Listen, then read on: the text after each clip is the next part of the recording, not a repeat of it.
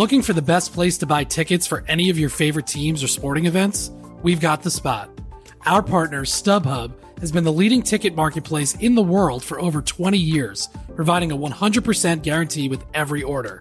From a worldwide selection of live events, the widest choice of tickets and industry-leading partnerships, StubHub has what you need to purchase with confidence. StubHub, an official partner of The Athletic.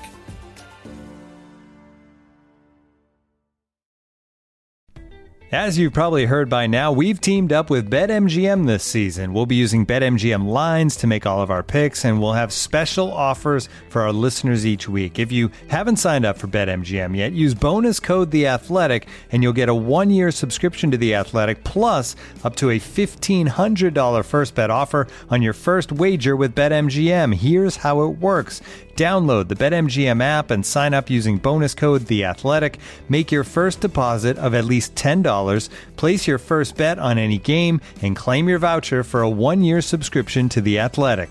See BetMGM.com for terms. U.S. promotional offers not available in D.C., Mississippi, New York, Nevada, Ontario, or Puerto Rico. Gambling problem? Call 1-800-GAMBLER. Available in the U.S. Call 877-8-HOPE-NY or text HOPE-NY 467-369 in New York. Call 1-800-NEXT-STEP in Arizona. 1-800-327-5050 in Massachusetts. 1-800-BETS-OFF in Iowa. 1-800-270-7117 for confidential help in Michigan. 1-800-981-0023 in Puerto Rico. First bet offer for new customers only in partnership with Kansas Crossing Casino and Hotel. Don't forget, if you haven't signed up for BetMGM yet, use bonus code THEATHLETIC, and you'll get a 1-year subscription to The Athletic, plus up to a $1,500 first bet offer on your first wager.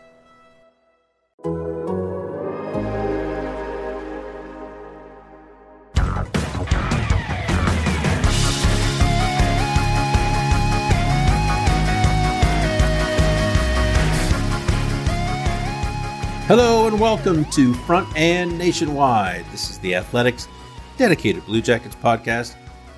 Aaron Portson with you on a Wednesday afternoon. Beautiful blue skies, white clouds out there. Allison Lucan is here. Hello. Allison, the off season is upon us. It is indeed here, yes. Have you settled into the groove yet, or do you still feel like you're decompressing from the season that was? I think I'm not in a new groove yet, but honestly, I didn't need to decompress. I think I went through that already. Yeah, right. That was called March. Exactly. That's exactly correct. Yeah. I had a bit of a moment yesterday where I just want someone to make sense of everything for me. I want people to, I'm not usually an organized person, you may have recognized, but you said it. Yeah. But it's just such a big summer. And if you step back and look at everything, it can be really overwhelming.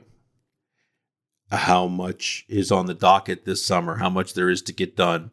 Man, I wouldn't want to be Jarmo Kekalainen right now, because that is a big freaking job. And I'm guessing it just has to be cut into small pieces and you fight what you can on a daily basis. But it is going to be fascinating to watch this unfold this summer. And we're going to, a bit later in this podcast, go through, we've each ranked our 5 biggest storylines of the off season. And we're just going to compare them. Maybe we'll argue, but we're both pretty bright people. I'm sure we'll agree on most of these. But I think first we want to get to John Tortorella, a farewell to the man who was here for 6 years. I'm sure if you're listening to this, you by now know John Tortorella and the Blue Jackets parted ways. And you know what? I was raised in the newspaper business to write it as it happened. If someone was fired, say they were fired. Don't say that they decided to go their different directions. No, you had contract term. That's not what happened here. Is they decided to part ways. And I think John Tortorella went to them first and said, I'm not doing this anymore. I think I'm going to move on after my 6 years.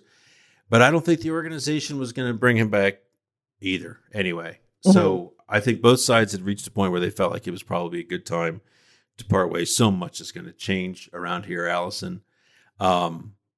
And so I wanted to spend some time on that guy who impacted so many things around here. Every player in that room, every person who works for the Blue Jackets, every media member who covers the Blue Jackets is impacted by John Tortorella in some ways. And so let's talk about him and say our farewells to him. I think we've each had our personal time to say farewell to him. You know somebody for 6 years, you kind of get to know him a little bit, at least on some level. Yeah. What's your prevailing memory of John Tortorella? How do you think he should be remembered in Columbus, Ohio, Allison? I mean, I think that until someone comes in here and wins a Stanley Cup, I think he holds the mantle as the most valuable coach this organization has ever had. I think that both from a narrative perspective and an on-ice product perspective, this is the man that made this team legitimately respectable. And he put Columbus on the map for good reasons in many ways. And, you know, I've talked about this a lot. This was part of what he did for all the brash and the quotables and this and that was the international media knows who John Tortorella is. And thus people started to pay attention to Columbus. And Columbus did good things most of the time when that spotlight was there in terms of the on-ice product. And I think that this is someone, we've talked about this, that when this organization does the next look backs and the next retrospectives, there's going to be a chapter for the John Tortorella years, as there rightly should be. Yeah, and I think back to, this fascinated me when I sort of looked and started to put his career into perspective. He arrived with much fanfare early 2015-16 and was one period into his time with the Blue Jackets before he called out Ryan Johansson. Mm-hmm. You are not in shape. That was in Minnesota, the first game he coached the Blue Jackets. And he and Ryan Johansson had kind of they had a rough ride until that January, Ryan Johansson was traded to Nashville.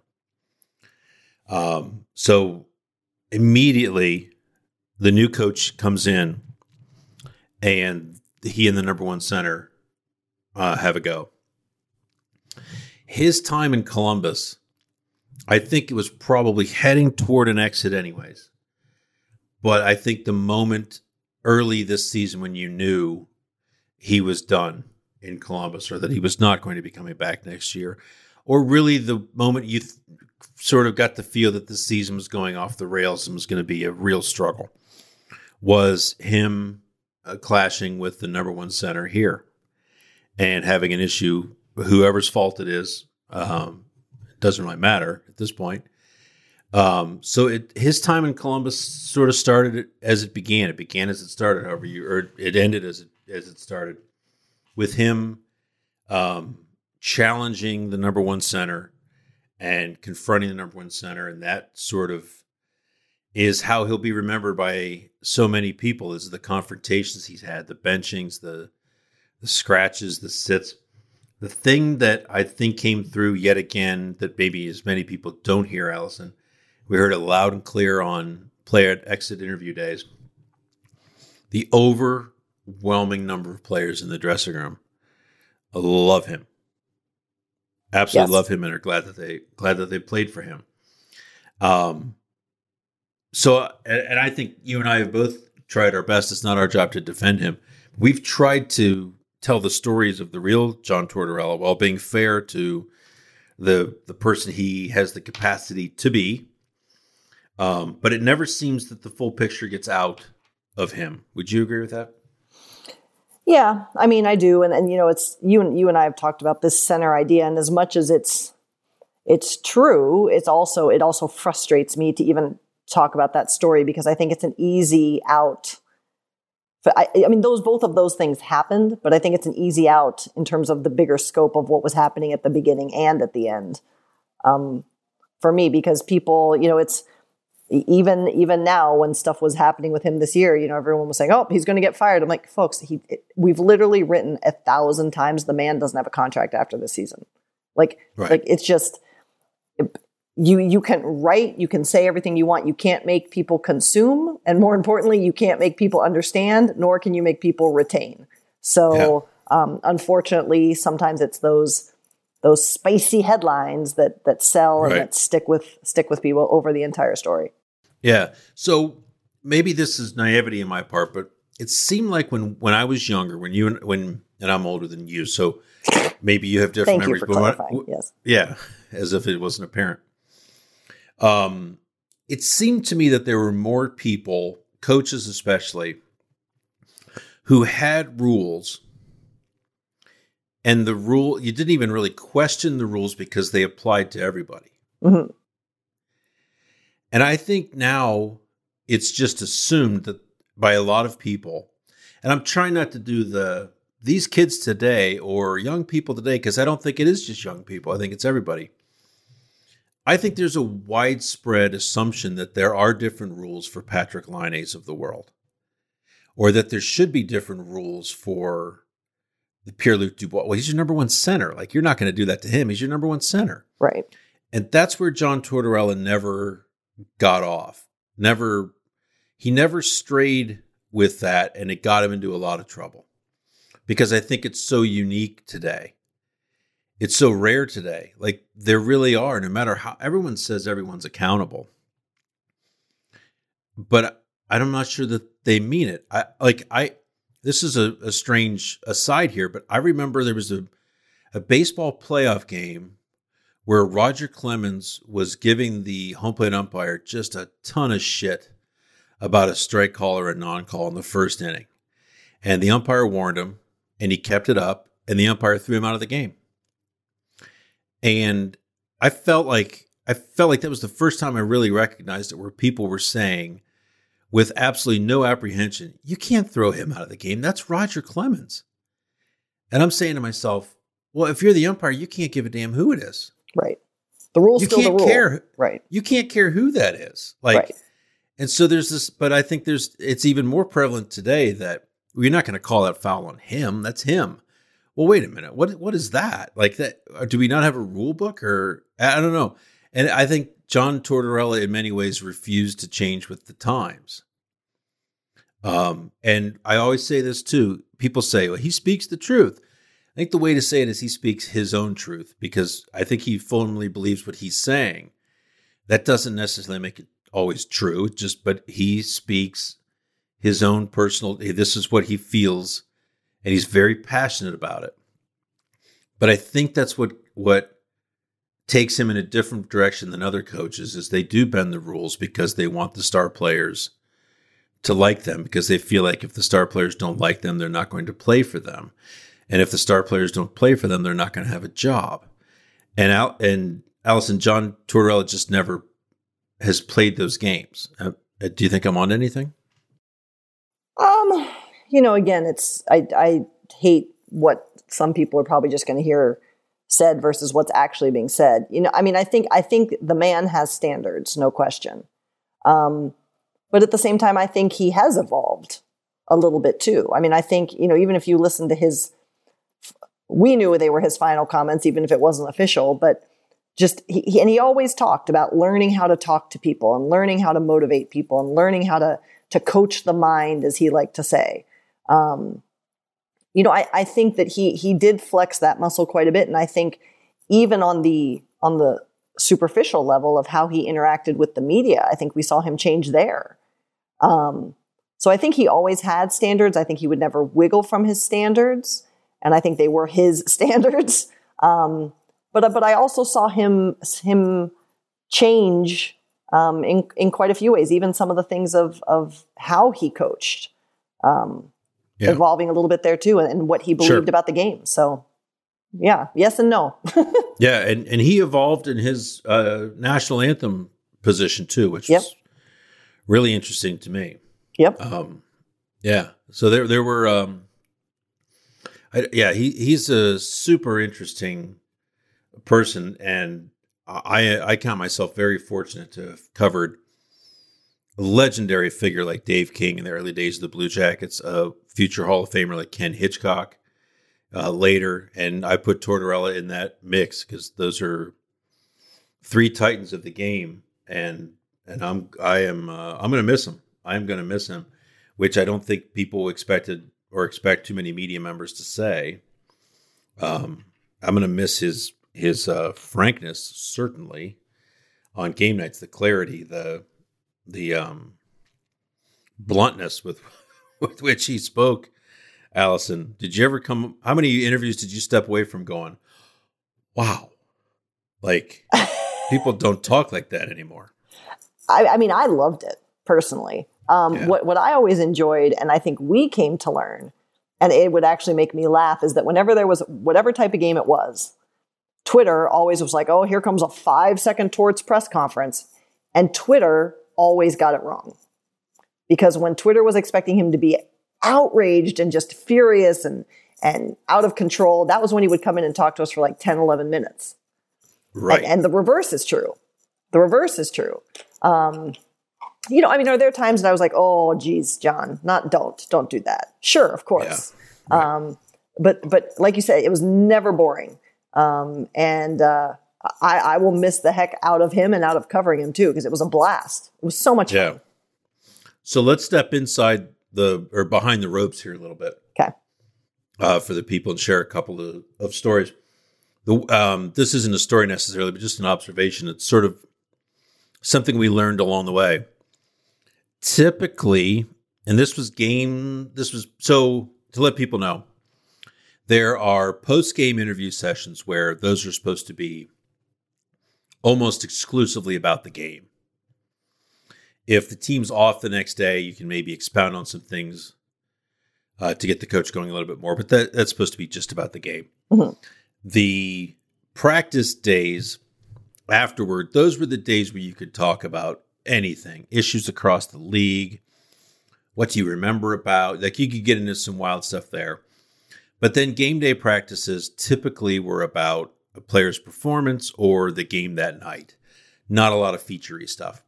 But the one thing we learned at least I picked up on a daily basis, is that first questions didn't do squat with him. Yeah.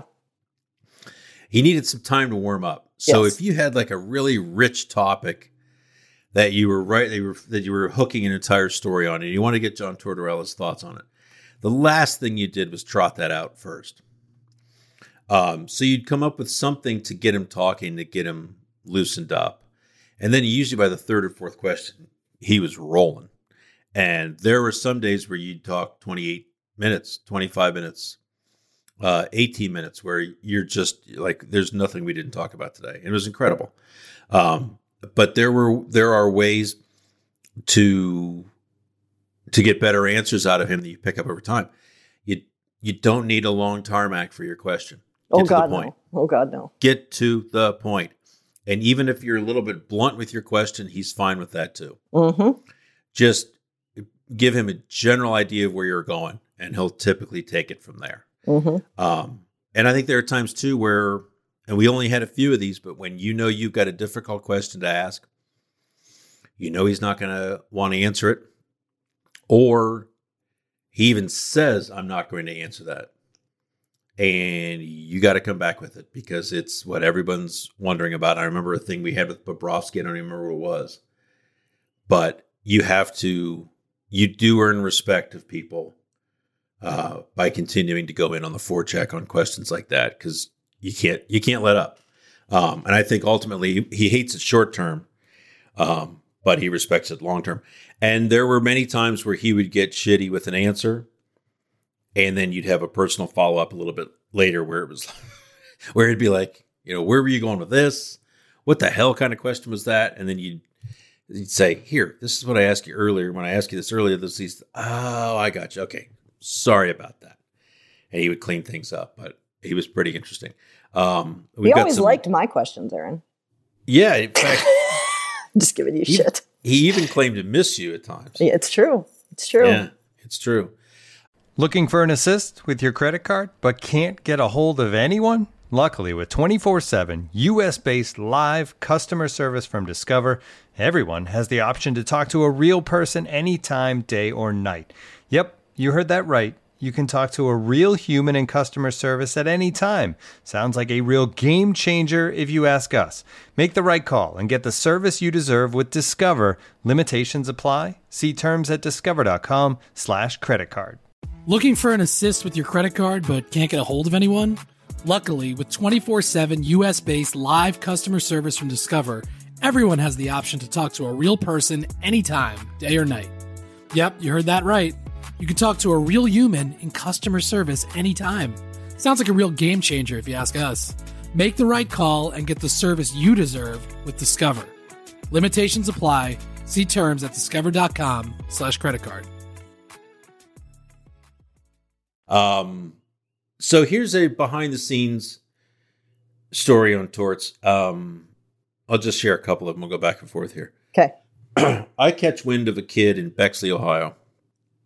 Oh, this is good. Who wanted Blue Jackets tickets, wanted to go to the games.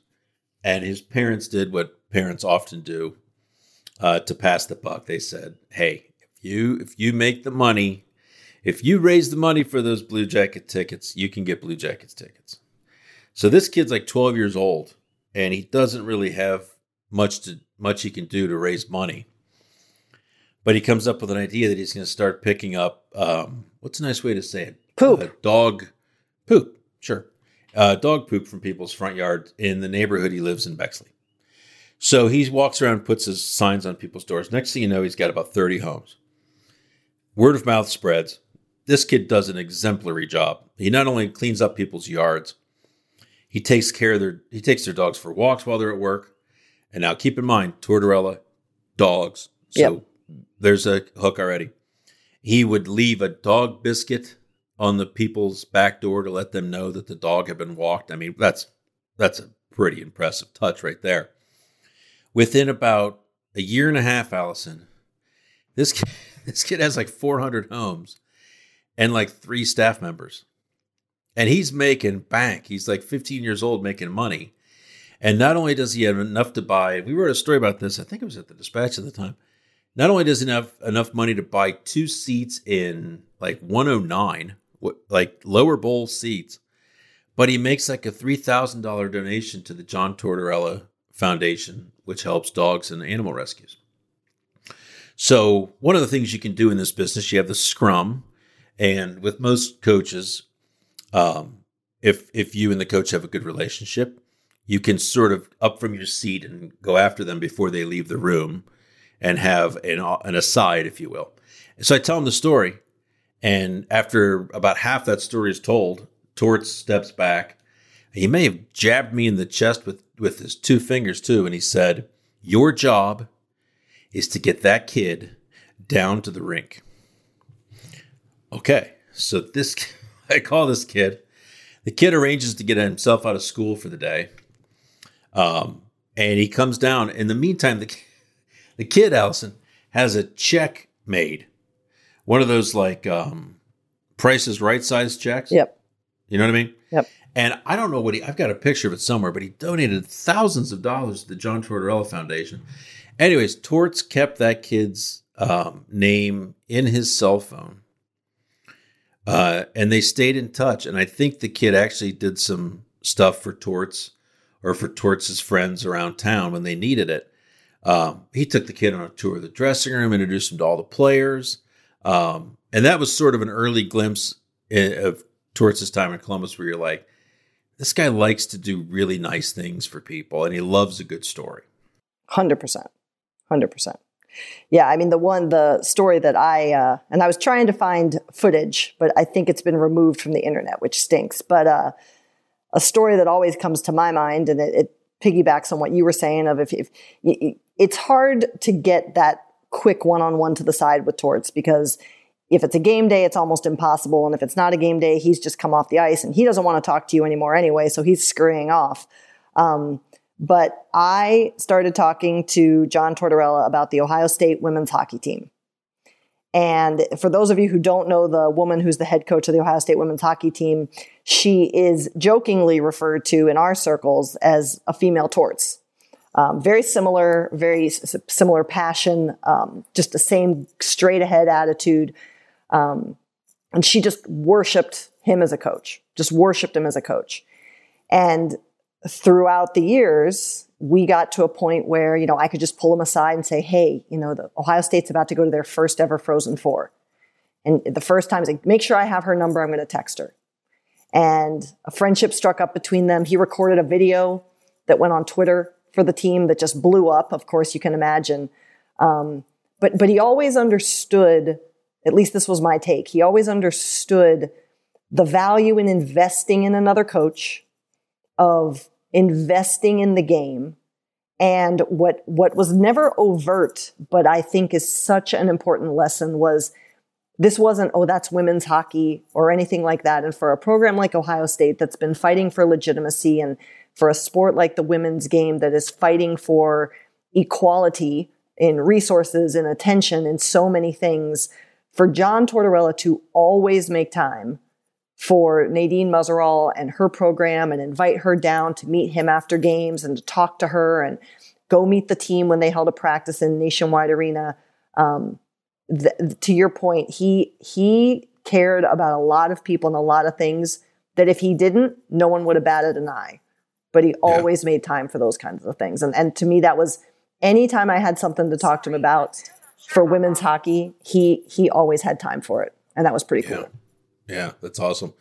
I think I will always remember the day Jack Johnson signed with the Pittsburgh Penguins.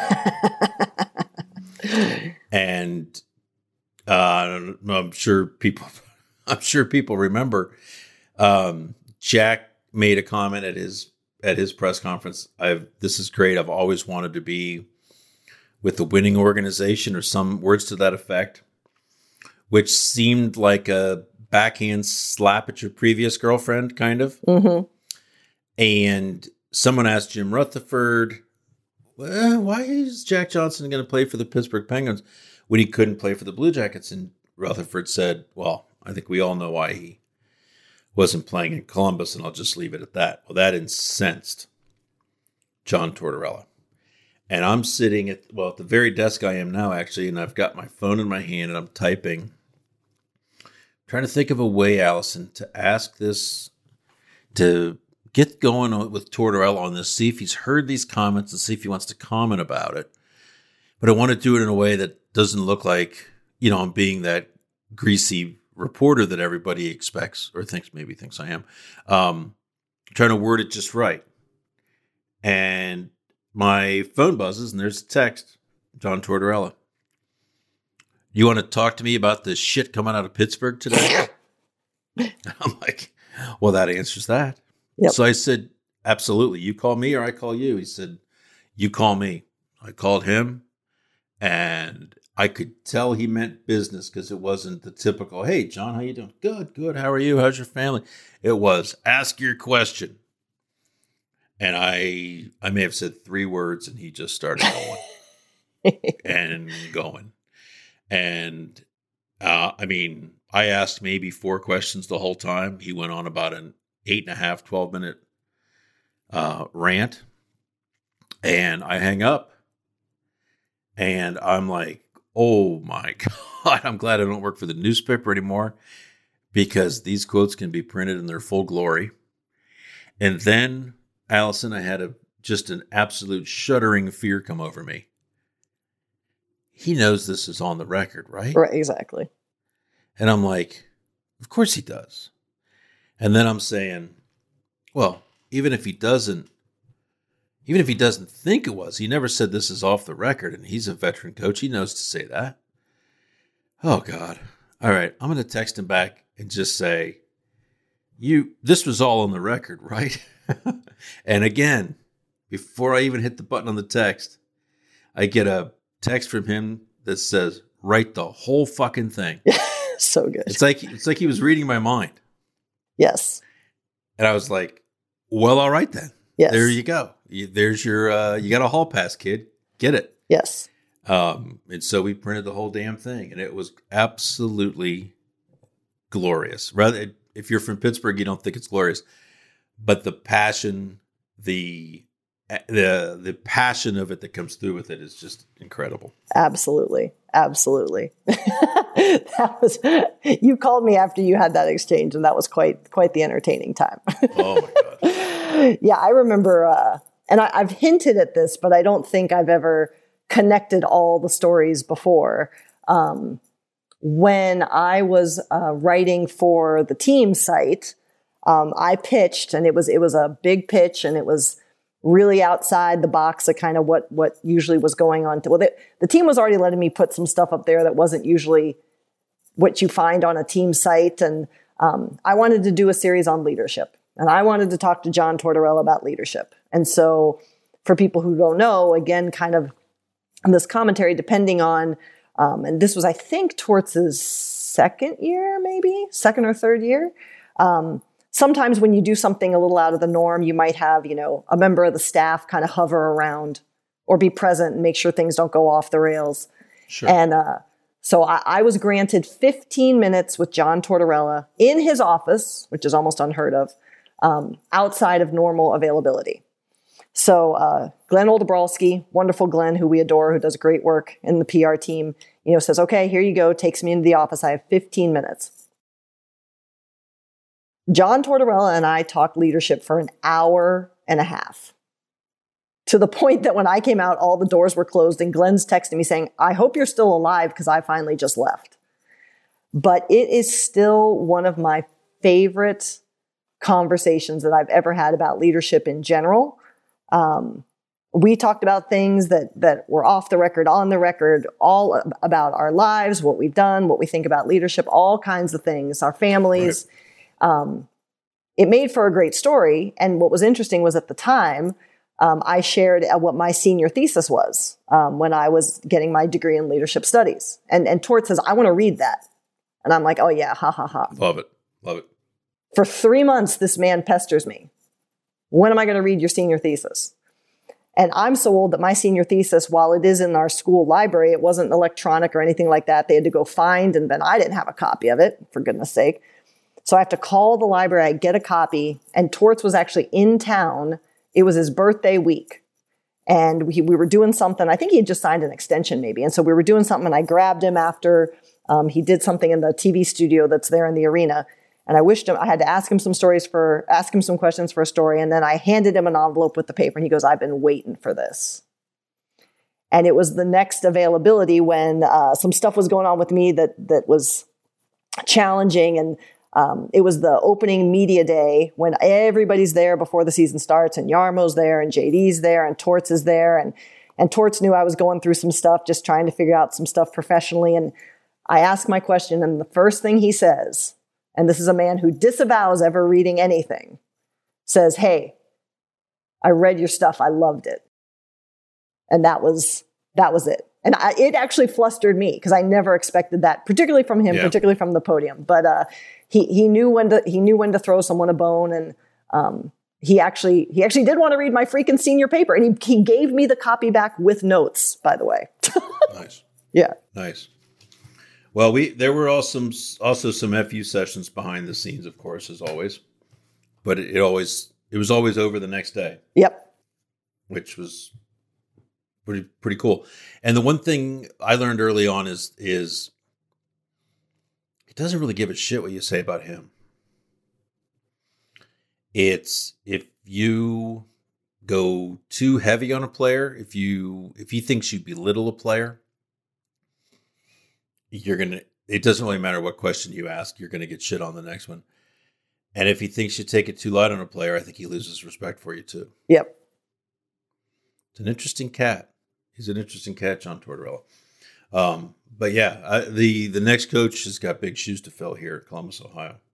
And now, two pigeons bemoaning the fact you can stream DirecTV satellite-free. You see this? A family watching baseball on DirecTV with no satellite dish in sight. Let's heckle them. You call that changing the channel? Choke up on the remote, buddy. I hope getting all these games on DirecTV makes up for your mother not pre-chewing your sunflower seeds. DirecTV has the most MLB games. Visit DirecTV.com. Claim based on total games offered on national and regional sports networks with choice package or higher. Availability of RSNs varies by zip code and package. High-speed internet service required. Terms and restrictions apply. Allison, speaking of that, let's get to quickly here. I said this earlier. I sat down. Every story I write right now, I find myself drifting into touching every topic of the offseason because it just feels like some of these are too big to ignore. It can be overwhelming if you think about all the stuff that they have to do. And I'm wondering what you think is the biggest. So in no particular order, They have a new coach to hire. They have Seth Jones to re-sign. They have Werenski they can resign, although it's not as pressing as Jones just because he's RFA instead of UFA. Do they bring back John Davidson? I mean, it's a possibility. They're going to trade a goalie. Did I already mention that? They've got 3 first-round draft picks. What do they do with Patrick Laine? How can they get a top centerman? It's all kicking about. And so, Allison, I've asked you to think of your 5 biggest storylines and go 5 to 1. What is number 5 on your list? Number 5 for me is trading a goaltender. Interesting. Yes. Because it can happen, but like it's fine. Like this is not a big, it works in service of items 1, 2, and 3 on my list. So it's number 5. Interesting. Yeah, I've got JD in there, and it's one of those things where if it happens, I think it goes higher on the list. I'm not sure that it does happen, but I feel like it would help. I feel like it would help in a lot of areas. For sure. Oh, I agree 1,000,000%. And if even if it's not JD, I feel like there needs to be somebody else in the front office to help them with. Although this is a weird time to add somebody right now with all the stuff flying. Number 4 on your list.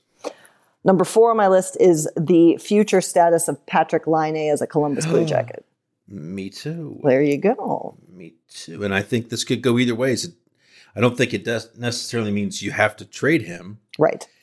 But I think you're making a decision one way or the other. If you keep him and you don't try to trade him, you're committing to finding someone who can play with him.